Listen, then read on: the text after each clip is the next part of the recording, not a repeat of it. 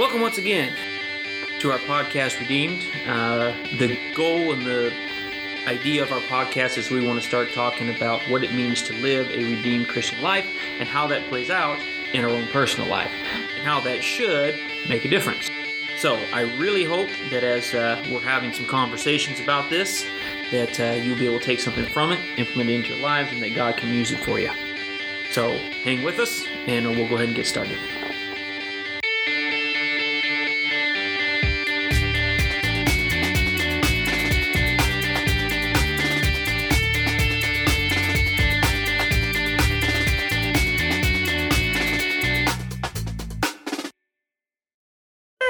So are we recording already? Yeah. All right. Oh, we are? Yeah. Bang! I never know, We don't know either. I know we're recording. I never know, if I don't start recording, will I miss Could something? miss comedy gold. I don't know about that, but I might That could be our miss chance to something. finally hit it big. Yep. To go from 5 to 7 listeners. Maybe. Go viral. Well, welcome, and thank you for joining us again for another episode of our podcast, Redeemed. We are here in the studio, just rocking it out, Party hard. and we'll be looking at Judges. But before we get into that, Michael, have you ever met any interesting characters recently or in your lifetime? Feels like you're setting me up. But I am setting you up. I have a direction of where we're going with this. I mean, I have met a lot of interesting characters throughout my time in the Army and outside Oh, I of the forgot. Army. I forgot about the Army. I bet you do meet a lot of interesting characters. I could tell you stories. I think the only thing worse would be the Marines. Yeah. Crayon supply can't keep up with them. The reason I asked the question is because I do believe we come across a lot of different, interesting characters, and to me, it's almost on a daily basis. It seems like I just find them all the time. Oh, yeah. You know, from the person that I see while I'm driving down the road that's talking to themselves. You know what I'm saying? Yeah. And I'm not saying just talking; they're freaking yelling. You know what I'm saying? What if they're singing? Yeah, you never listen to rock and roll? Yeah, you don't ever throw a concert for yourself in your car? Just me? I would buy that one, except she's turning one way and then turning the other. You know what I'm saying? Like there's somebody behind her. Well, she's working the crowd. Okay, Yeah. working the crowd. Okay, we'll go with that. Stage presence. Gosh. So, interesting characters, and it seems like my world gets full with more and more as time goes on. I don't know about you. Part of it is I think what we have, God becomes less and less, if you know what I mean. And so, if you're not having God in your life, then you're replacing it with something else, and this is the result you get. Yeah. You know what I'm saying? Now, why did I ask that question? Why are we talking about interesting or weird characters? Well, I think there's some interesting characters in the book of Judges. Okay? There's a lot of interesting characters. Mm-hmm. They are. And I want to look at a couple of those in the next few podcasts. Okay. All right. We're going to start with Deborah, which she's not as interesting as some of them. Okay? Deborah was pretty metal, though. Yeah, Deborah is pretty much on the level. You know what I'm saying? She's leading Israel at this time, which is pretty remarkable if you actually think about it, because during that time frame, women weren't something. They were treated like property. They were not treated like people. Exactly. They were something that you traded, something you used to kind of benefit your own life. Does that make sense? They really didn't have a so-called place.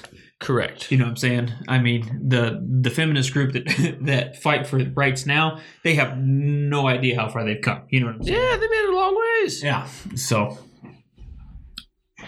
but we actually have, in this particular situation, we have a woman, a God-fearing woman, who is actually leading Israel at this time.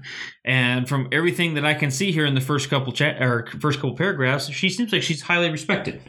You know what I'm saying? And not only that, God is using her in pretty amazing ways. Okay? Yeah. Now, with every story in Judges, we have the cycle. The Israelites, cycle. The sin cycle. Isn't that the Sin picture cycle, that yep. when you did the books of the Bible, it The was like judge a judge was riding the cycle. on a motorcycle? Yep. Yeah, Exactly. Sorry, Judges cycles. key memory lock came out there. Exactly. Boom. And what's interesting is I was talking to somebody who was sharing that with me, And it was kind of like it was new for them. You know, they do this cycle. They do this cycle. Well, yeah, that person hadn't. Hadn't done. He hadn't done it yet. Mm-hmm. So we should find those actually. Yeah, we should find those and go over those again because that was a great way to learn it. Yeah, the key learning words. Yep. But that being said, so Israelites did once again did evil in the eyes of the Lord. So where it always starts. Every time. So God sets them free, and we're coming right off the leadership of Ehud. Left-handed man. Yep, who was the previous judge. Lost his knife. He lost his knife while stabbing the fat king. Okay, yeah. freeing the Israelites from those people. Now we have the cycle starting again. They start to sin, they start to fall, and the Lord raises up Deborah to set them free. Of course, this is after they're crying out and saying, "Lord, we're sorry. We're sorry for real. This time we mean it." Yep. They don't mean it. I believe it goes sin, servitude, supplication, and then I can't remember the last one where we start right back. We go right back to the beginning and start again. We should have found the pictures. Yep. Should have. And they do it over and over again. Mm-hmm. So we got Deborah, and she's sitting underneath her tree, and basically it's time. And she talks to her right-hand man, basically Barak, and says it is time for us to begin the process of setting him free. Now, interesting conversation happens here. Because Barak says, yeah, I'll go. But only if you go with me. If you don't go, I won't go. And that was what Barak told her. Mm-hmm. And the interesting part to the whole thing is that she says, of course, I'll go with you. Yep. But she says, due to the way you're going about this, the honor for this battle will not go to you. It will go to a woman. Yep. Which, once again, was kind of probably an insult to him. Good. Because... Don't be a wimp. You know what I'm saying? Girl power. Girl power, yeah. Girl power, exactly. And so, battle commences. They end up chasing him. Well, they killed all of his guys. And then Sisera. Mm-hmm. Sisera was the guy they were fighting, and they killed all his troops, and he ran off because, my guys are dead, so I'm out.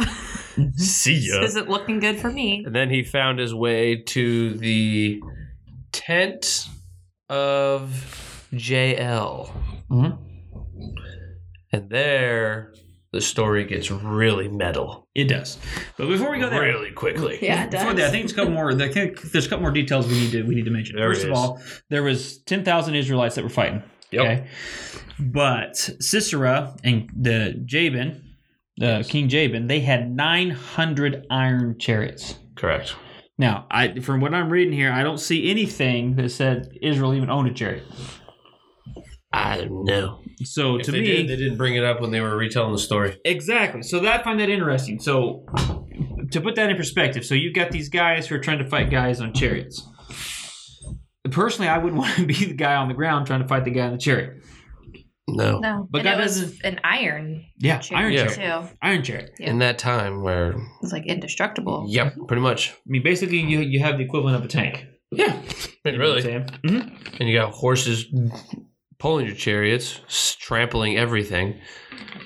Exactly. It's like, I'm good. I told you I'd come back to that brings me back to my movie theater in heaven that I'm hoping is there. I want to watch battles like this. Exactly. But God doesn't seem to have a problem with it, and it sounds like they rout him pretty quickly, and that's why Sisera runs. Yeah. So I just think that's interesting, just to put it into perspective of if you were the Israelites fighting. Now, 10,000 is a lot of guys. I'm not going to lie. It is. You know what I'm saying? It is a lot of guys. Still going up against 900 chariots. You know what I'm saying? I mean, that's a challenge in itself. And once again, God said, I'm giving them into your hands. It's over and done with. Yep. They should just turn the chariots around and go home. Yeah. Bad day to be those guys. Yep. Mm-hmm. Okay, then back to what we talked about. Sisera runs. He winds up in the tent of Jael, and the story gets a little interesting at that point. Yeah. So she offers him some milk. He said, I'm thirsty. That's right. He said, I'm thirsty. So she gives him a skin of milk. Gave him a drink and then covered him up. Stand in the doorway of the tent, he told her. If someone comes by and asks you if anyone's here, say no. But Jael Heber's wife picked up a tent peg and hammer and went quietly to him while he lay fast asleep. Exhausted, she drove a tent peg through his temple into the ground, and he died. Just then, Barak came by in pursuit of Sisera, and Jael went out to meet him. Come, she said, I will show you the man you're looking for. So he went in with her, and there lay Sisera, the tent peg, through his temple, dead. On that day, God subdued Jabin, king of the Canaan, before the Israelites. Interesting. Tent peg to the dome. Put that in the Clue update. Yeah. A tent peg. Yeah, it was a tent peg and the hammer. In the tent. In the tent. Mm-hmm. Absolutely. Absolutely. And once again, it all goes back to if God says something's going to happen, it's going to happen.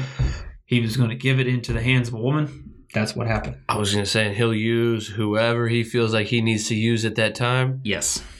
Doesn't matter who you is. Mm-hmm. And I think that's really the key point to a lot of the story. Absolutely. You know what I'm saying? I mean, you could pick out some little things like, if you're Barak from his perspective, show a little more courage, Yeah. If the Lord is saying he's going to do this stuff, then believe him. Not that Barak's response was necessarily wrong.